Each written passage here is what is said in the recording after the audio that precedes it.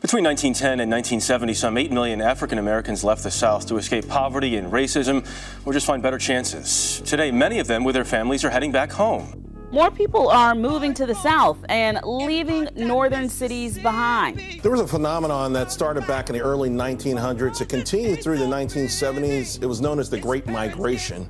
Blacks moved in huge numbers from the South to large northern cities where great paying industrial jobs meant a life of home ownership, even sending your kids to college.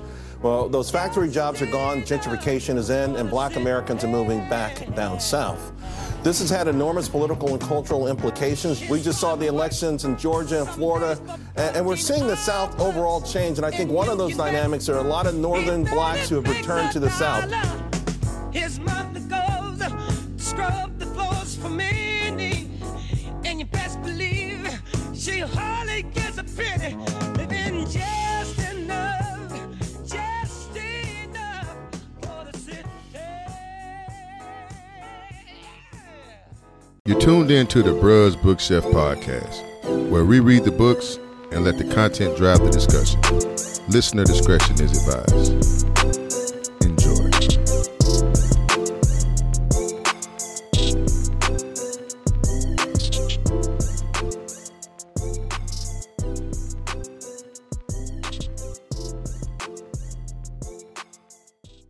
In the early turn of the century, blacks in America was tired.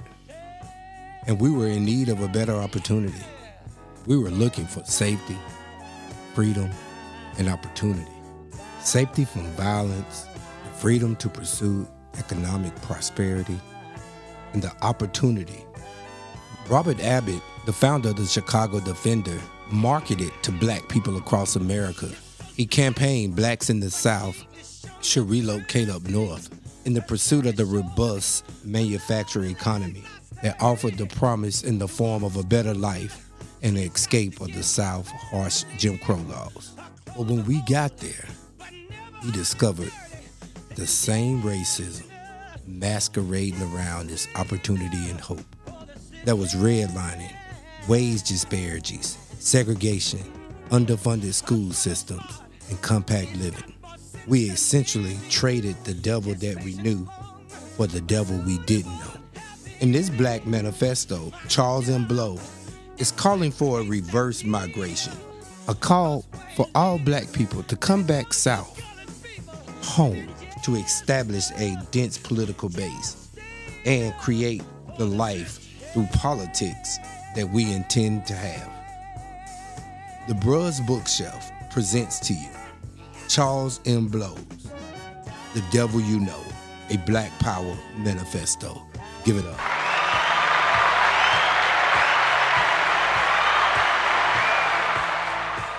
Welcome to another podcast episode of the Bruz Bookshelf with your host, Lennon Givens. I'm joined here with my beautiful wife, mate, other half. You seemed like you didn't know for a second. No, because you always have some kickback on whatever I say, so I make sure I'm covering all my bases. Okay, hi.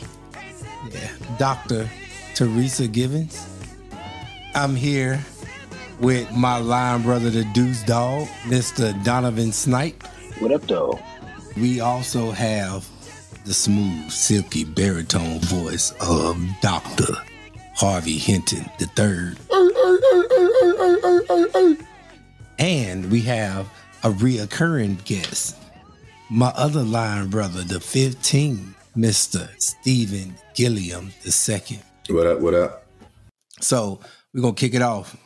Harvey, tell us why you chose this book. I started reading this book about 2 years ago. Actually, after Steve and I think it was the book we did, The Black Tax. It wasn't Black Lives Matter to Black Liberation? We did both, right? And we were in this space of just really deconstructing and just highlighting the modern condition, if you will. And we had all these statistics and all these reminders around like how bad things were and whatever. I wanted something that would offer strategy or solution.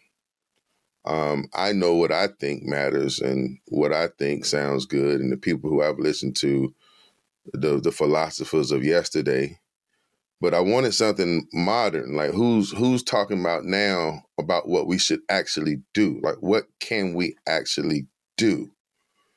And this book came up in that search of like who was providing some type of response of what we could do, not just a rehashing of what we already know in terms of, well, not everybody knows, but in terms of what's happening, but what can we actually do? So anyway, that's why I started this book. And like I said, that's about 2 years ago. And fast forward to this time around, I thought we were right back in the same space where our conditions were once again in our face. And the conversation is, we had just did the Second Amendment. Conversation once again is like, yeah, we know this. So boom, what can we do? So now, Harvey, I think this book was copywritten in 2021. And I think when he was writing the book, it was at the end, because he had mentioned something about October 2020. So this book is not that old. It may have seemed like it was 2 years ago. Dude. You think it was 2 years ago? It feels like it. It feels like it. But hey, the copyright don't lie. So let's go. Zinger. Gotcha, Harv. Hey, I just know I've been reading this book for a minute, bro. I know I just didn't start it. You lying. Hey, man, I know I just didn't start it. I know when we start, hey, that part, that's why I started reading it. We needed some direction. I needed something that's going to speak to what can we do. We have a group chat on WhatsApp.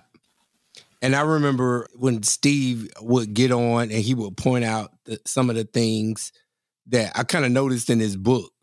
But the question used to always be, okay, so what we going to do about it?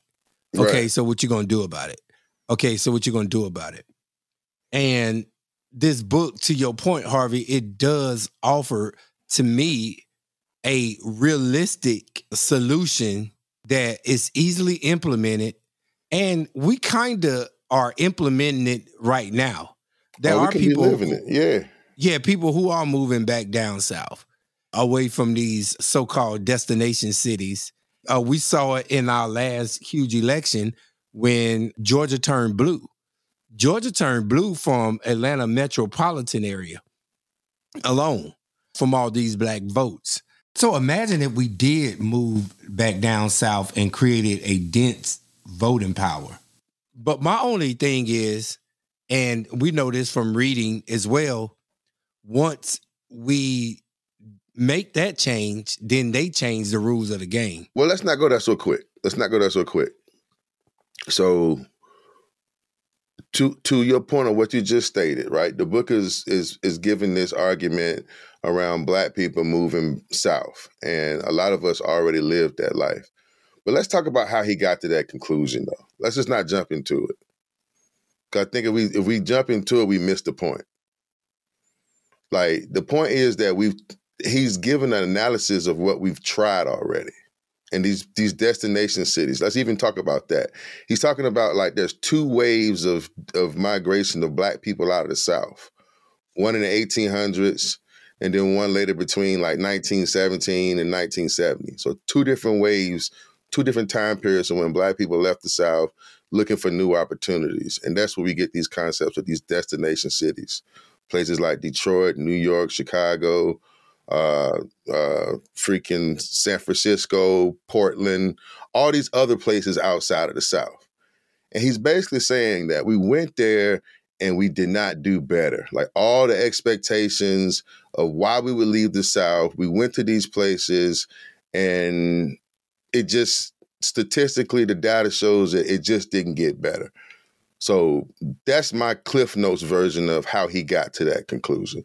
I think there's some other stuff that I may be leaving out, but I thought that was fascinating that he even presented that argument, the fact that we tried this and it didn't work.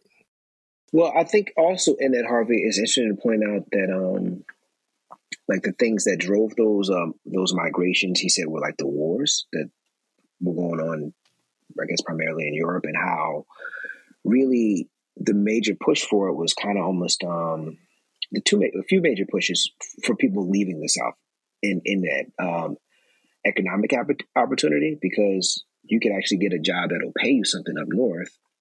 And Black people down south had all of these actual skills because we were the skilled labor for centuries.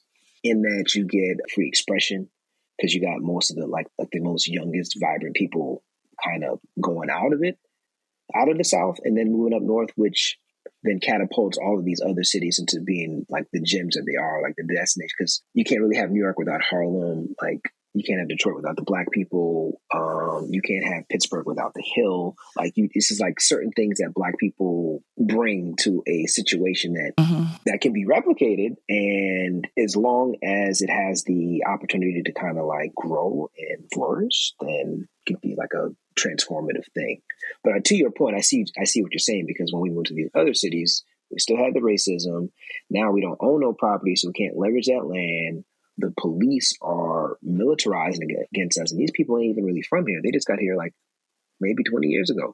So you got all of these other like unexpected obstacles to success that could have probably been avoided if you just kind of stayed. If Black people were allowed, if Black people could have, I guess, militarized like how their white counterparts have done traditionally in the South, because white people in the South tend to be armed heavily, more than the average citizen of any other country. Nigga, they made them gas. They got some shit that'll blow out our back from where they stay at. The Second Amendment. Oh, yeah, which we touched on in a book not too long ago. The Second. That was your book, Donovan. Yeah, because you need guns when you're fighting somebody who's crazy and can overpower you and has resources. You're going to need some type of equalizer, and the gun has been the greatest equalizer in this country. That's why we don't pay any of our debts in other countries in the world. We don't pay our debts because we have the most guns. What you going to do? Come after us? It's not going to happen. So okay, well, true. I think if Black people keep that in mind as they do their migration, as well as the economic opportunity, because like right now, I guess since we're because of the pandemic, not everything, but there's more opportunities for remote work. So now you can not have to live in New York or LA or Chicago. You can move to Louisiana and pay $5,000 a year to live on this estate. Well, I know with what Harvey was saying before and about the book, and he didn't want to get too far into that part of the book because I guess there is a story, and that's the part that I have to look for when I am reading and listening and have to talk about something, because these type of books, I know they become so full of fact, kind of like a textbook, kind of like The Second, where it's hard to talk about it in a way that is a conversation. It's more like a learning experience. But, what I did love about this book was it did bring to life a lot of background. So when Harvey said, I don't want to get straight to that part yet, there are other aspects to this book about the philosophies of that, African Americans or Americans, African descent, whatever we tend to call ourselves because of our plight of how we got here.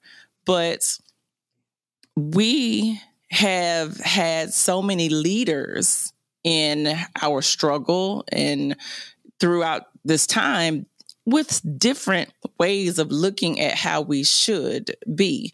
There were stories about Booker T. Washington. There were the stories of W.E.B. Du Bois. There were the stories of Mr. Montgomery. And they just all came together in a way that also, they're exciting, but they're also disheartening, because when you think about all of that, it tells you how different we all are and how hard it is for us to just come up with sad, one plan for everyone, because we all have different ways of what we think we should be doing. We should be pulling ourselves up by our bootstraps, or we should be trickling down, or we should be coming up. It's so many monsters to fight. So many. And you don't know who to follow. It's kind of like Malcolm X or Dr. King. Do I turn the other cheek, or do I slap somebody back? You just don't know what to do. And this is one of my favorite phrases. I say it all the time. The devil you know, and then you have to because I was telling Nakaya about the book, and she was like, it's better than the devil you don't. I said, exactly. And he didn't even have to put that all in the title, but the devil you know seems to be better than the one you don't. I thought the title was like the devil you know, like the devil. And that whole relationship we have with the devil. Our community, like, we love the devil. I mean, he made the devil, you understand what I'm saying? Right. So the evil that they do, it's only supposed to bring something out of us in a way, you know what I'm saying? So is it bad? Understand what I'm saying? Mm-hmm. We can't live without that motherfucker. Okay, Kanye. God made the devil, though. God made the devil. And if God made the devil, then I think we got to deal with it. I think that's kind of his point. Right? Maybe? Well, every religion seems to. I think I've studied every last one, but they all seem to have a yin, a yang, a light, a dark. It's going to have some type of contrast, and that's going to be what we live with as a human. Some type of. What's my man's name? The bishop. I think his name is Carlton Pearson. Don Magic Wand. Oh. Not him, man. I was wondering. No, Carlton Pearson, the one that said there is no such thing as a heaven and a hell. Right. I came up with the conclusion that we probably got it wrong. And we misinterpreted that instead of the Bible being the inspired word of God, it's probably just the inspired word of man about God. He began to preach inclusion, that everyone goes to heaven, and that there is no hell. It didn't make sense. And my experience of God was not that way.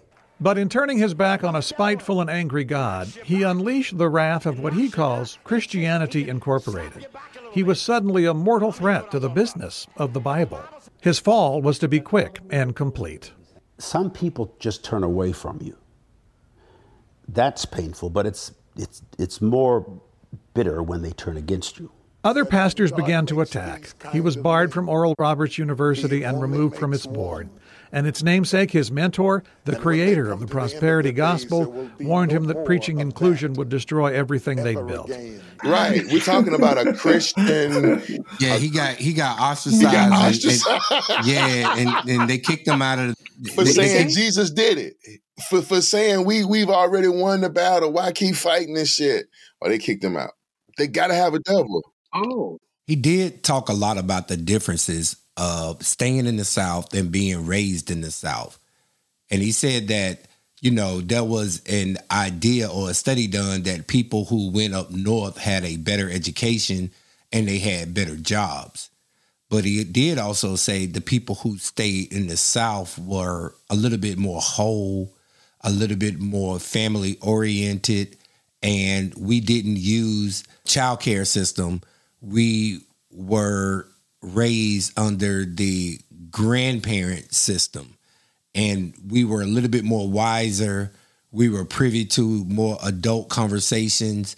So the children who grew up down south were more connected to their relatives, obviously for obvious reasons, versus the children who left and went up north. He called it silver care. We didn't go to daycare. We went to silver care. That's what he called it. No, gray care. Gray care. Yeah, gray care. Gray care. Yeah, you're raised by your grandparents and your uncles. Yeah. You're just around old people all day, talking old at 5 years old. But 5 years old. The advantages of going up north is you better eat your vegetables. He said that the kids that went up north had a better education. Mm-hmm. Did they really have a better education on paper? I mean, they learned. Well, what is education? Remember that book we read about? Yeah, indoctrination. The purpose of education, right?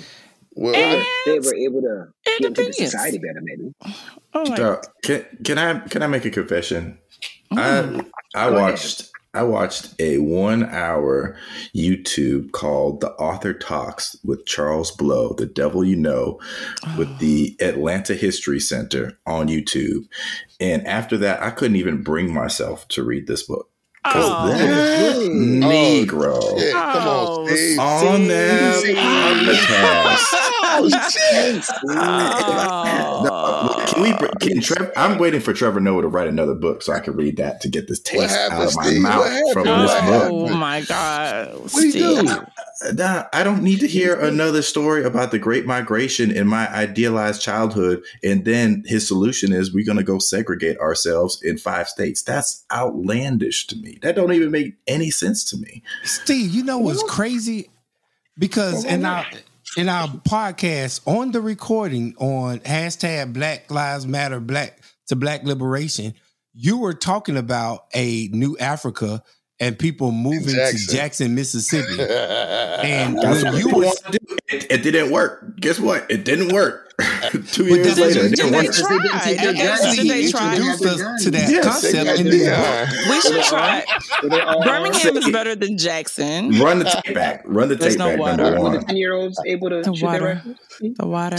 Their rifles. Yeah. Run the tape back. I never was like, I'm about to move to Jackson or that's a good idea. No, they're you doing were shit. like it was a good idea. You was advocating. Jackson is a fun place to live. They locally. Okay, here's a number of things. First of all, that's not the same thing as everybody moved to 5 states either. That's where you're at. That's where you're at. Take advantage of your political power. I agree with that. Right now, Black people can do his plan to build a coalition in every state. We run the Democratic Party. Like what? But Trump also showed us, Steve, that you can win the presidency without slave mentality. Steve, you can also win the presidency without the Black vote. Yep. Well, I didn't do any fact checking, but he also said that white people are the majority in every state in this country except Hawaii. Yeah. I tell you what, everyone should move to Hawaii, but not that many people, but like most people. Because I'm claustrophobic and I can't. Can you swim? I can, but not that far. I'm sorry. It's not it at all. I'm sorry. It's Steve. It's all Steve right now. I mean, it's the fact that I was wondering how in the world we were going to just talk about this book and that it was going to be, because it's a good book, but I was really worried about how we were going to have this conversation. And then Steve just dropped this whole bomb that he didn't even read the book, but he watched an hour of, and so now in my mind, I can't rest until I know why you did that. Number one, like what made you say, before I read the book, let me watch this YouTube? And then number two, I want to know what he said in this YouTube that turned you to where you couldn't even read the book. Perfect. Great. Good question. One, because I was worried I might not have time to read the book. So I was like, let me at least get some cliff notes so I can at least sit here quietly and pretend I read. Okay. Not that I've ever done that before, but if that was the case, then I would be able to do that. Oh my gosh. And, so then this, like, here's the thing that Black people do sometimes, right? When they have the audacity to say that they have the solution for the Black community. And they go on a lot of talk shows with white hosts. So he's at this Atlanta podcast. There you go, Harv. That's what I'm talking about. He's on the this podcast with this white lady, and she's being very deferential to him, asking him all these fucking like softball. Here you go. Oh, that's a great point. Softball question. And then a question from the reader is basically like, so gentrification is normally when a bunch of rich white people push out a bunch of Black people, but Black people can do that too, because this nigga has no class fucking analysis coming in here. And he's like, so with your plan, what would stop gentrification and other forms of poverty and poverty-inducing behaviors from happening to the Black community by Black people? It's like, oh, well, I'm just saying that we would get to control the vote. I'm not saying that any of these other problems that are facing our community would be solved or would be attacked by this. I'm just saying we would control the vote in these places. That's so you wanted him to think it through more. You needed him to think it from Atlanta. What's going on down there? That's not what he's saying. Steve, all this man is saying, the bottom line, he's saying, like, get away from these people who tend to do you harm. Not that being around us is a paradise, right? But we know what these people going to do when we're all around them. What do you think is going to happen if we just all segregated ourselves into one bombable area? Like, what the fuck? Like, it don't make sense. Bombable, not abominable, but bombable. That becomes the fear, right? Like, that's the fear. We grew up in the same area in Louisiana, him and I. Actually, you guys. You and Charles Blow. Yeah. Actually, I saw him on like a year ago on CNN, and I was like, yo, this dude looks just like my dad. Oh, wow. This is before I even knew where he was from. And I Googled him. And I pulled up this picture. And I sent it to my dad and his wife and my sister. And I said, yo, this dude look just like you, Daddy. After I sent the picture, then I Googled where he was from. He's from the same area where we're from, northern Louisiana, over there by Grambling. And I was like, he might be some kin to me. But anywho, years ago, it was like 1994. I was at the Bayou Classic. 1994. And great year. And I remember looking around the Superdome, and I was like, yo, if white people wanted to kill a whole bunch of Negroes at one time, they can just bomb this Superdome right now, and they get at least 100,000 of us.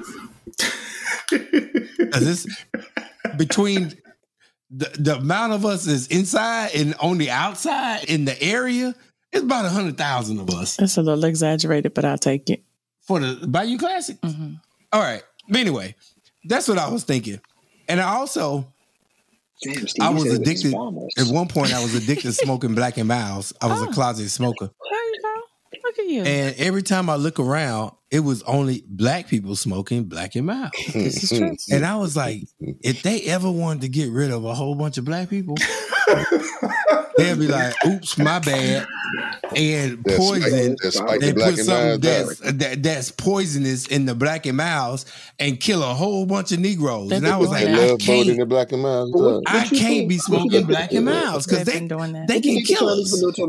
And you know, it's crazy that this sounds like so far-fetched. Why do you think that we think that? It sounds so far-fetched, but as being black people and living in it, we know that that's not really that far-fetched. It's not at all Tuskegee experiment. Exactly.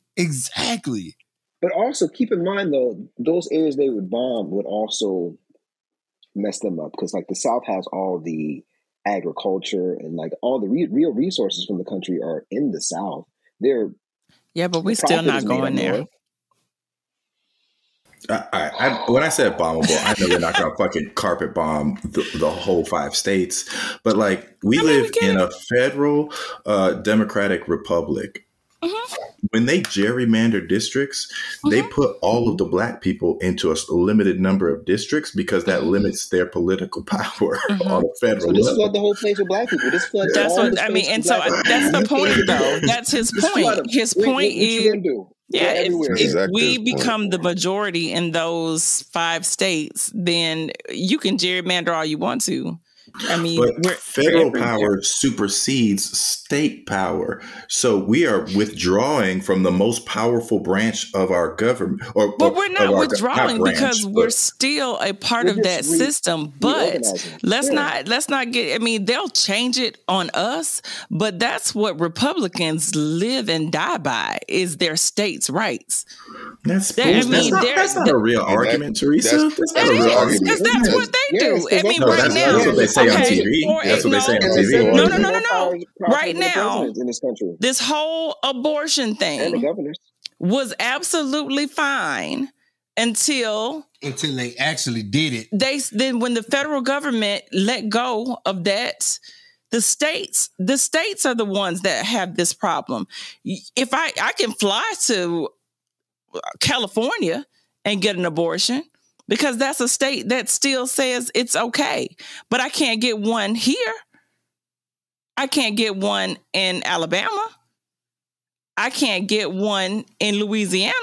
But that's a different. So states' rights would not exist as an argument if it wasn't in line with their other agendas. It's exactly. Not people don't feel like my state is better than the country. No one cares. And if we don't have the ability to build a coalition on a federal level in every state, we are effectively withdrawing from that entire level of government and but that was concentrating Lenny's in 5 point. states. And that was Lenny's point about them changing the rules. But as it stands right now, every state has their senators who are representatives of who they are. And then you'll have your electoral votes and all of that. That counts for something. You can't pass nothing with 10 senators. Nothing. You would have to be hard pressed to think that would be it. I mean, you would have those plus the ones who, I mean, it's not going to be that you're on an island. I mean, I guess in that thinking, that would mean that everybody else in the country is going to go against us because now all of these people down here are black. So, Vermont, who they talked about in the book, is very liberal. You would say, oh, okay, well, they're not going to fool with us anymore. And California is not going to fool with us anymore. Well, he also didn't suggest that everybody left, though. I mean, he wasn't calling for a mass exodus of everybody. He said he didn't. He said if where you're living is working for you and you're getting money and you see opportunity, then stay. Mm-hmm. Yeah. Well, okay. Well, I'm not going to argue the political mechanics because there's science on that. We don't have to argue it. That's a fact. The other thing he said on this show was that she was like, okay, well, what's your timeline for this plan, dude? And he was like, this is a 60-year intergeneration. He invoked the fucking Black Lives Matter fucking language of this is an intergenerational struggle. So it's going to be a 60-year plan. Well, in 60 years, we're going to have a vastly different coastline and none of this shit is going to grow where it grows now. Right. So I think that's going to be a bigger problem. He's aware of that. What I think is dope about that, Steve. So you're saying we should all just move west, Steve? No, I don't know where to move, but like he doesn't have a class analysis and he's not taking into account that. It's just like, to me, it's just when someone says, hey, what's the answer? I don't think that it's on anybody. The ego that you got to have to be like, this is the answer. This is the solution. Here's my whole book about it. We don't have an answer. You ain't got the answers, man. You ain't got the answers. You ain't got the answers. You ain't got the answers, Sway. Kanye. I've been doing this more than you. Doing what more than me? Come on, chill out. You ain't got the answers. You ain't got the answers. I'm asking you. You ain't been doing the education, bro. You ain't been doing the education for what's happening right now. Like the thing that's quote unquote working right now is actually not working. It's destroying everything on the planet. No one has an answer for that. So why do we have an answer for this other utopia for black people? I don't think it's the answer for a utopia. I think it's his idea. Response. From his he wanted to go one way. He wanted to be a governor at one point. He gets stuck out here in New York making money. Like he saw a little bit of both worlds. But again, I think it's this analysis that he presents in terms of what has happened historically. Like what does the data say to where we are in 2022? And so like again, he's not saying that everybody should leave. He's saying the data is showing the places where we've done the best is where we've always been. That's right. But there's no class analysis that like you have the least incentive to leave if you're doing good in that place. Like and those are the people who said, you know what, you're doing well, stay. And I do understand what you're saying, and to a great degree I agree, because that is my criticism of the book. My criticism of the book is that, yes, there's an idea, and you know what? Maybe it could work, but there is no framework or actually like a start, end point. It's kind of just an ideal. And to me, if he wanted this book to be an action plan, it would have had more action items. So, I just feel like this book was kind of a teaser of what could be. It's not a manifesto. He calls it a Black Power manifesto. Yeah, it's not a manifesto. That word is not good for him. So I don't think he's saying he has all the plans. I don't think he's presenting this as just like the whole plan, but like an idea. If we can, it's just like an idea, like because like. Let me see. I was trying to get that because he did break down the numbers of like how the Senate numbers would work, and we would actually have like a control of the whole government, federal government, because the senators control the government. Like anything the senators say and do, that's what really runs the country. Supposedly. Donovan, you got the hard copy, right? I do. My bad, man. I didn't mean to cut you off.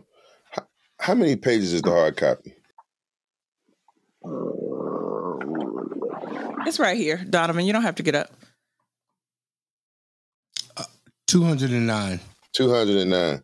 I have Amos Wilson's Blueprint for Black Power, a moral, political, and economic imperative for the 21st century.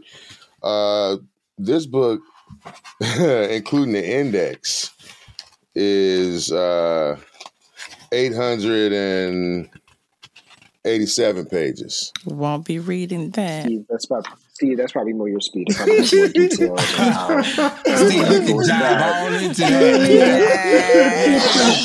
You can put your glasses on, lick your fingers, and grab your highlighters. Go ahead, Steve.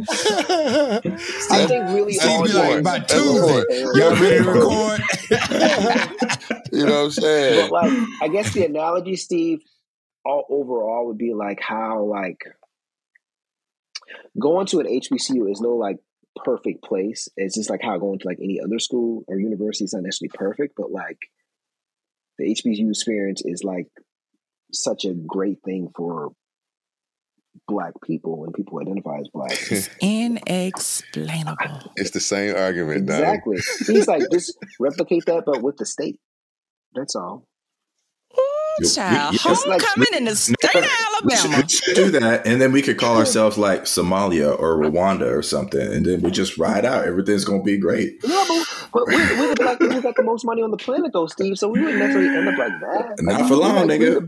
Not for long. Yeah, because this dollar is about We will find ourselves on the other side.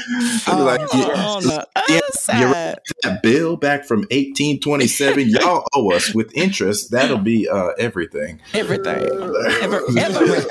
Good. But anyway, without further ado, this is a segment of our podcast called Lit Bars. Lit Bars is any literature phrase of the book that stood out to you, that was a literary, creative piece of art, or something that was really poignant in the book that, you decided to grab your pen, write next to it, or highlight it. Lit bars. I have my lit bar and I kick it off. Race, as we have come to understand it, is a fiction. Racism, as we come to live it, is a fact. Teresa, you want to go next? Okay, I will. On page 186, as Frederick Douglass said of Montgomery at the time, he has made peace with the lion by allowing himself to be swallowed. So when you say Montgomery, you're talking about Isaiah Montgomery. Of course. From out of Mississippi. Mm-hmm. Just a little history on Isaiah Montgomery. Isaiah Montgomery comes from the Davis Plantation. General Davis was the president of the Confederate. Isaiah Montgomery used to run his store. Once he was free, Isaiah Montgomery and his brother, they invented the propeller for the steamboat. to go up and down the Mississippi River. He also purchased a large parcel of Jackson Davis's land after they were free. They paid their workers, and they ran one of the most successful cotton businesses out of the South, and he was a black man.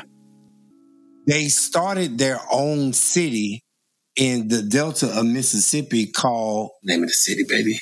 I don't remember. It was an all-black city. Not Mound Bayou. Yeah, Mound Bayou. Yeah, that's it. It was an all-black city called Mound Bayou. Now, Isaiah Montgomery's survival tactic was to just be nice to white people and not rub them wrong so they won't come to Mounds Bayou and harm the residents of Mounds Bayou. Today, we call it sucking and jiving or, kissing up to white folks or, code switching. But back then, it was a form of survival. We had to do certain things just to survive because we didn't have the power to fight back.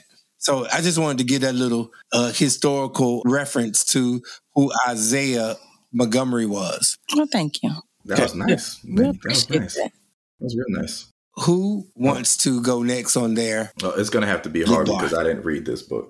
Hey, Steve, I can text you some shit because I got. I don't even know these are lit bars. They just passages. I don't know, man. Page 186 with Teresa.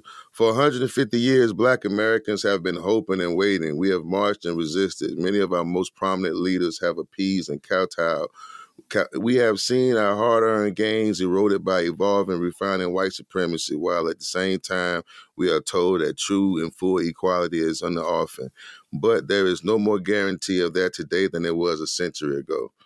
The Black power political structure in this country, antiquated and sclerotic, is in desperate need of a jolt of youth and energy and a wave of young migrants to the South who can establish state or regional control can provide it in the spirit of the region's young Black mayors. He was using some examples at that time. Here's one, Steve. I'm not saying that all Black people should move. I'm not saying that all Black people should or would participate. Mass movements are largely for the young and unencumbered. That was the case for the Great Migration, and that is the case for the mass movement to Vermont. The allure is that the revolution without violence. It uses the law, the Constitution, the very mechanisms that have been employed in Black oppression as the vessels for Black liberty. For decades, white supremacists have championed states' rights as a tool of racial oppression. Here, that philosophy would be employed in the quest for racial liberation. White supremacy is to be consumed by its own fire. He did mention that Vermont on the thing. He was talking about Vermont with like young white people moving and replacing the conservatives there. Yeah. Yeah. But Bernie Sanders. Yeah, he was talking about, but that movement was in like 1965. Right. Mm-hmm. Yeah, they moved to Oregon and Northern California during that time. It was all the hippies. They had to go somewhere cheap because they didn't have jobs. But he also talked about the early settlers. I know. He also talked about the early settlers of Oregon during the Oregon Trail where they wrote legislation to kick the Black people out. Like, look, this ain't for y'all. Y'all go back over there. Yeah, that was their haven. But I do like Bernie Sanders. I think revoking that's on the ballot this year in Oregon. I don't know though. I'm a little disconnected from there. So Steve, no, he doesn't have a full agenda. Check this out. He says, I chose to strive with my people to have less but gain more, to find a way to rise together. I have never forgotten those lessons. He's talking about when he went to HBCU, that sometimes the mission is greater than you, that sometimes the decision you make for you must include the consideration of the whole, that while my presence in white space may be additive, that presence in Black spaces could be curative, and that sometimes the choices we make in life are more about community advance than personal prerogatives. He was telling me that at times altruism is the greatest ambition. Now I'm saying to today's young, gifted, and Black, your people need you. Will you consider making the choice that I once made, not just in selecting a school, but in selecting a place to live out your life? Will you take it to as a mission? Black people have it within their power to be their own saviors, to craft their liberty, to author a new narrative. You know, that was a position statement that I thought was real dope because people don't, Anyway, he said, too many of the black elite get drafted into white adjacent privilege, suckled by the personal prosperity and personal comfort, blinded by the glamour of high society. They become the neo-house Negroes, placated, passive, and resurrection of the antebellum relic in which the best and brightest of black society, those who would otherwise be generals in the resistance and rebellion, are lulled to sleep by luxuries. The more talented and successful you are, the more tightly and money-eyed established embraces you, cleaves you from the struggling plight of your people, and benights you, as an honorary member of theirs. It is easy to get lost in this, seduced by it, convinced of it, conceived of it. I know this world well. So he's owning his own experience. It's funny that you read that one, is because that one reminded me so much of our conversation with Steve. I do want to bring a little bit of your background into onto this podcast, Steve, because a lot of these things that we're talking about, you have lived the experience through it. I remember one time I was venting to you and I was talking about black activism, the black pathology and what we need to do and some of the things that frustrates me. To be honest with you, I was saying, Steve, these niggas, man, they just get on my goddamn nerves though. And a lot of times, I believe that these white people, I think that they really just don't like these niggas, and we don't like these niggas. I'm gonna move to Atlanta with the other bougie niggas. And right, but whatever. But I remember you kind of like putting me in my place, and I still kind of slip out of that because these niggas, they'll wear on your conscience. But impossible. Say again? Impossible that these niggas are wearing on your conscience? Yours. Oh, these niggas do be wearing on my conscience. Not like mine. And Steve, you have a way of correcting me and kind of telling me that I'm acting like an elitist and I can't leave these niggas behind. So I can't pull the ship off the dock because these niggas late. I need to try to save all these niggas. I don't think it's the same statement. I say all that to say, I don't think it's Steve, give the listeners a little of your background, where you from, how you ended up in activism, and how you have your lived experience in trying to find solutions. No. Fuck you. You do what I asked you to do. Hold on, where did you grow up? I grew up in Boston. Okay, so in a destination city. Right. In a destination city. Correct. All right. That's a part of the book. As a mixed race kid, I moved to Hawaii, which is majority people hate white people, which is great. Can't advocate enough for moving there. It's just too expensive. Probably why. I don't know, man. I got into activism for the same reason why a lot of people do, is because they got disillusioned. And they were naive enough to think that they could do something in a lot of ways. And I don't say that as a negative. Before you get into your activism, tell the listeners about your experience of moving to the South when you came to Florida to FAMU. Oh, yeah. When I came to FAMU, I'd be like, man, I just went into a time machine, because everyone's mentality, to me, felt, from my analysis at the time, as backward or old thinking, but I don't necessarily hold those views anymore. And I think the author probably talks about this when he talks about cultural differences from the North and South. And I think probably it's with the perspective that Northern people are like bougie or uppity, or what I think Donovan will agree with, like more indoctrinated into white culture and also exposed to a lot of different ideas, whereas the South is like, we're in our communities with our people and we know our culture really well. So for me, that was a culture shock. That's it. Was that your first time around Black Southern people? Yes. What is the acronym? Yes. I don't know, but I wouldn't call Floridians Black Southern people. No, it was you went to FAMU. Charles Blow almost says you can't be a good Black person and not love the South. I don't know. I kind of agree with Teresa. Like, Florida is its own weird thing. It's his own weird thing. Florida, it depends on what you're talking about the South, because Florida has like a cultural South and it's like a geographic South. So you got like the northern part of Florida, which is really kind of like southern Georgia. And then you got South Florida, which is a mix between the Caribbean and New York. So I think it was interesting how we talked about like the concept of what the South is and how, if we look at it in a larger perspective, the South has most of like the senatorial control. So like once you kind of gerrymander those, you can kind of control everything. But I see your point, Steve. Is every state going to be just a big Atlanta or Lagos? Who's to say? Hey, and you know what? I think the idea is quote unquote idiotic, but I'll try it. It can't be worse than what's going on now. What the fuck? Right. I'm not defending the status quo. The southern states got the best weather in all the country, so it's like, well, at least you ain't got to deal with snow. Except for every 5 years. Exactly. Hold on, Steve. Have you ever felt at place? What's that? What was that? Have you ever felt at home around any group?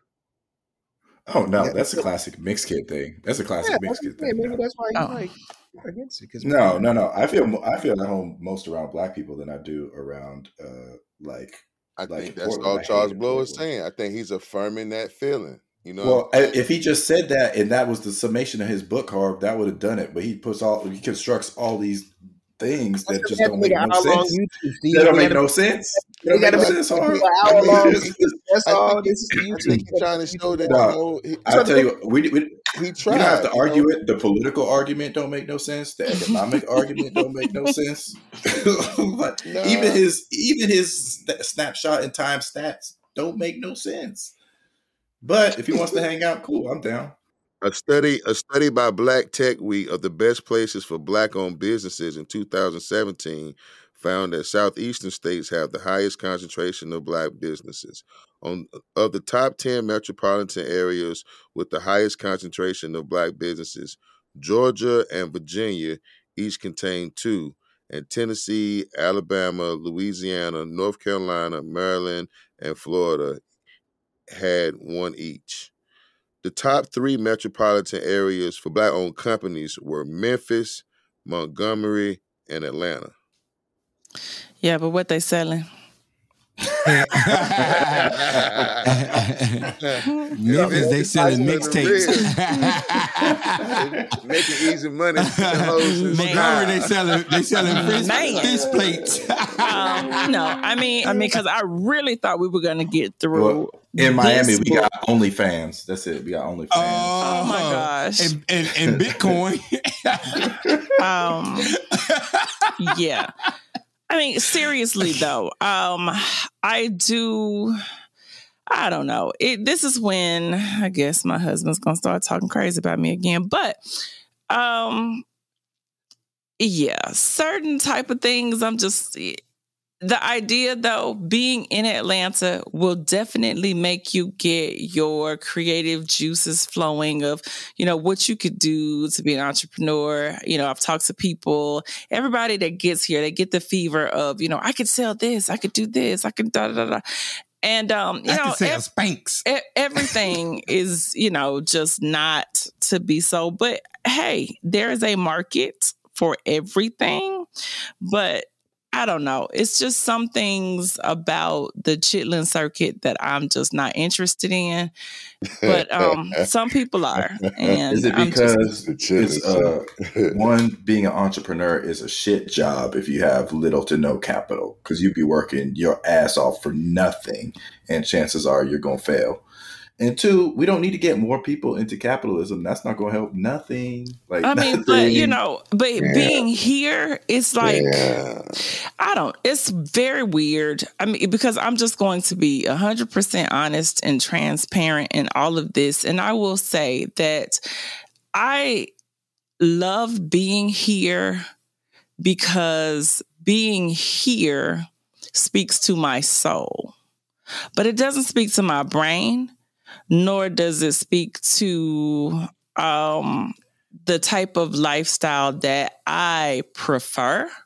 but it does, it speaks to my soul in ways of, kind of things that you can't even, they're just intangibles, like what people say when they hear an African drum beat or whatever. I feel more at home in this particular area. Rhythm. Yeah, I feel more at home in this particular part of the country. It's where I feel the happy. It's like my heart is in rhythm with what's going on here. But I cannot lie. It's a bunch of bullshit, and it's a whole lot that comes with living in Wakanda.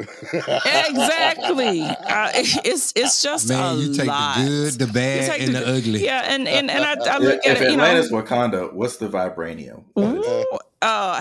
What he said, hair weave and eyelashes, hair weave, eyelashes, and lemon pepper wings. Oh no! You know what? Hold on. So Teresa, I have a question for Teresa. Are the crab legs taking over the lemon pepper? No, wings? they're not. Oh, okay. I have a question for wings Teresa. still king. Okay. If instead of writing this big long, really porous argument about political power, what if he just said, "Hey, we should all go to one place and hang out because we'd enjoy it more, and this shit sucks anyway"? Would you be more likely to be like, okay? He did say that. He said, hell, you can at least come to New Orleans. They got the Essence Festival and the Bayou Classics. What is he, a 30-something-year-old chick? I know, but he also said he went to Grambling. But he also said that was the largest gathering classic, and it's not. So he's a rich auntie. But he's also, and so that's why I'm like, factually, he's not on point. So I can't really. I believe it's the Magic City Classic. It's the Magic City Classic? I believe so. Alabama State is bigger than the Bayou. Some people were saying it was the Florida Classic. Oh, Florida Classic bigger than the Bayou? No. I don't know about that, y'all. The Bayou is the Bayou. Like a little Mardi Gras, isn't it? That's a world. That's a whole little traveling city. Those people. But yeah, so Steve, yeah, I think that's I'm very intrigued by the idea of both, but that is my criticism. My criticism is that there is not enough information to make that kind of decision. It isn't. That brings us to the segment of the podcast where we rate the book. So I'm going to start off with rating the book. I'm going to give the book 1 out of 10. I'm going to give the book a solid 8. I thought you were supposed to say. You said a 1 out of 10. Yeah, I was so confused because the other day when Nakia gave me a 0 out of 10 on something, and you said a 1 out of, and I was like, wait a minute, a 1 out of 10? What did you just say?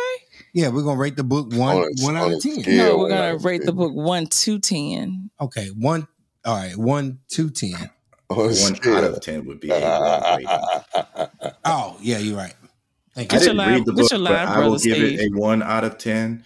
And when this Negro starts saying something real, they'll kick him off CNN. Trust me. No, see, actually, it was a good book, man. It was. It was a good book. And I knew that you would like the book if you actually took the time and give it some. I 100% guarantee I would not. Yeah. All right. I bet my eyebrows. Harvey.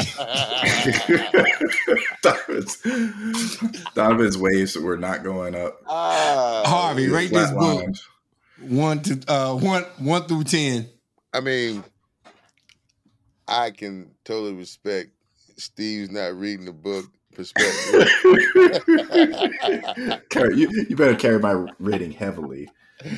I mean, like I said, Amos Wilson has the blueprint for Black Power. The Republic of New Africa has already talked about moving to the South and what that looks like. I think there's been concept is not new, but I think this book is a 9 simply because it's just one piece of the puzzle.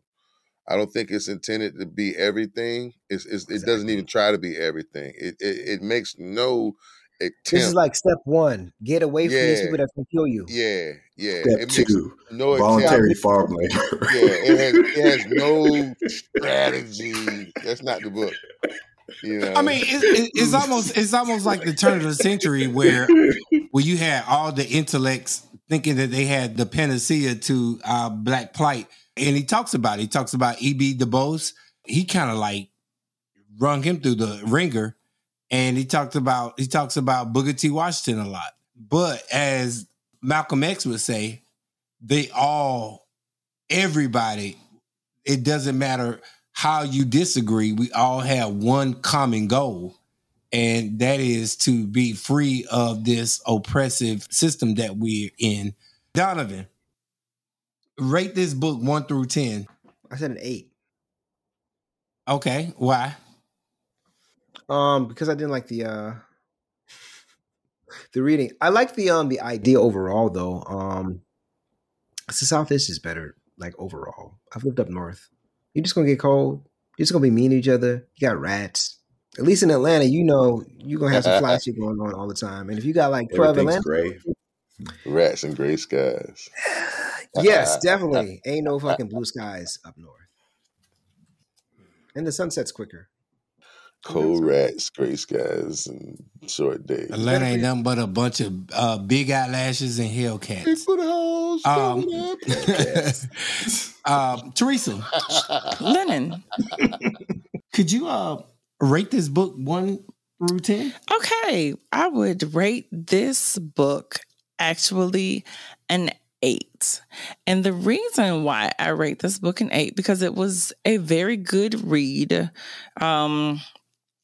And Steve, I know that you don't think that you would like it, and you wouldn't like it for the same reason that I'm like, what? Because there is no real action, and you're looking at, but this is what he said. But if you get past the fact that it has that part to it, there was a lot of information that was just given about the different philosophies of how we have been led as a people. And it's just interesting. And it's a very interesting read to see how we are divided in so many different ways. And on top of all these different ways, here he comes with this reason and a rationale of we could actually pull this off. So because of that, it becomes a good read, and it actually had some good, I won't say information. It had just the language, the way he wrote. He's a very good writer. So that made it a good book as well. The funniest thing to me in listening to this book, and nobody brought this up, was he would tend to take on the accent of the person speaking when he was reading, and I thought that was hilarious. I've never read it. Never listened to it. Oh my gosh. But that wasn't the author, though. Okay, well, whoever. That wasn't the author. The person who was reading the book, when he was reading what Barack Obama said, he started talking like oh my gosh. And then Dr. King, he did a Dr. King, he did a Malcolm X. I was like, whoa, wait a minute. Hold on. I mean, and it every time he did it, it caught me off guard. So I had a little bit of comedic relief in this when I was listening to it. But, I would have loved to give it more because, like I said, his writing was very, it was written very well. But because the action plan is not exactly cemented and it leaves it very open-ended is why I only gave it an 8. Hey, bus driver, I'm getting on that Holy. Wow. New York, just like I pictured. New York, big city of dreams, and everything in New York ain't always what it seems. You might get fooled if you come from out of town, but I'm down by law and I'm from the dark. Simply to return to the places where you were majorities or large percentages of the population to consolidate political power. Before the Great Migration, 90% of all Black people lived in the American South. At the end of the Civil War, 3 southern states were majority Black. Another 3 were within 4 percentage points of being majority Black. Every southern state had a large Black populations. If Black people had not migrated, which is a big if, and if there was still the passage of the civil rights legislation and the voting rights legislation. Another big if.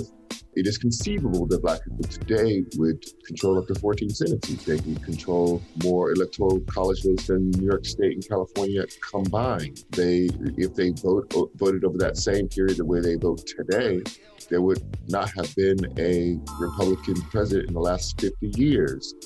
That would mean that the Supreme Court would look completely different. I don't think there's a justice on it who was appointed over 50 years ago. It would have been a major shift in power, and it can still be.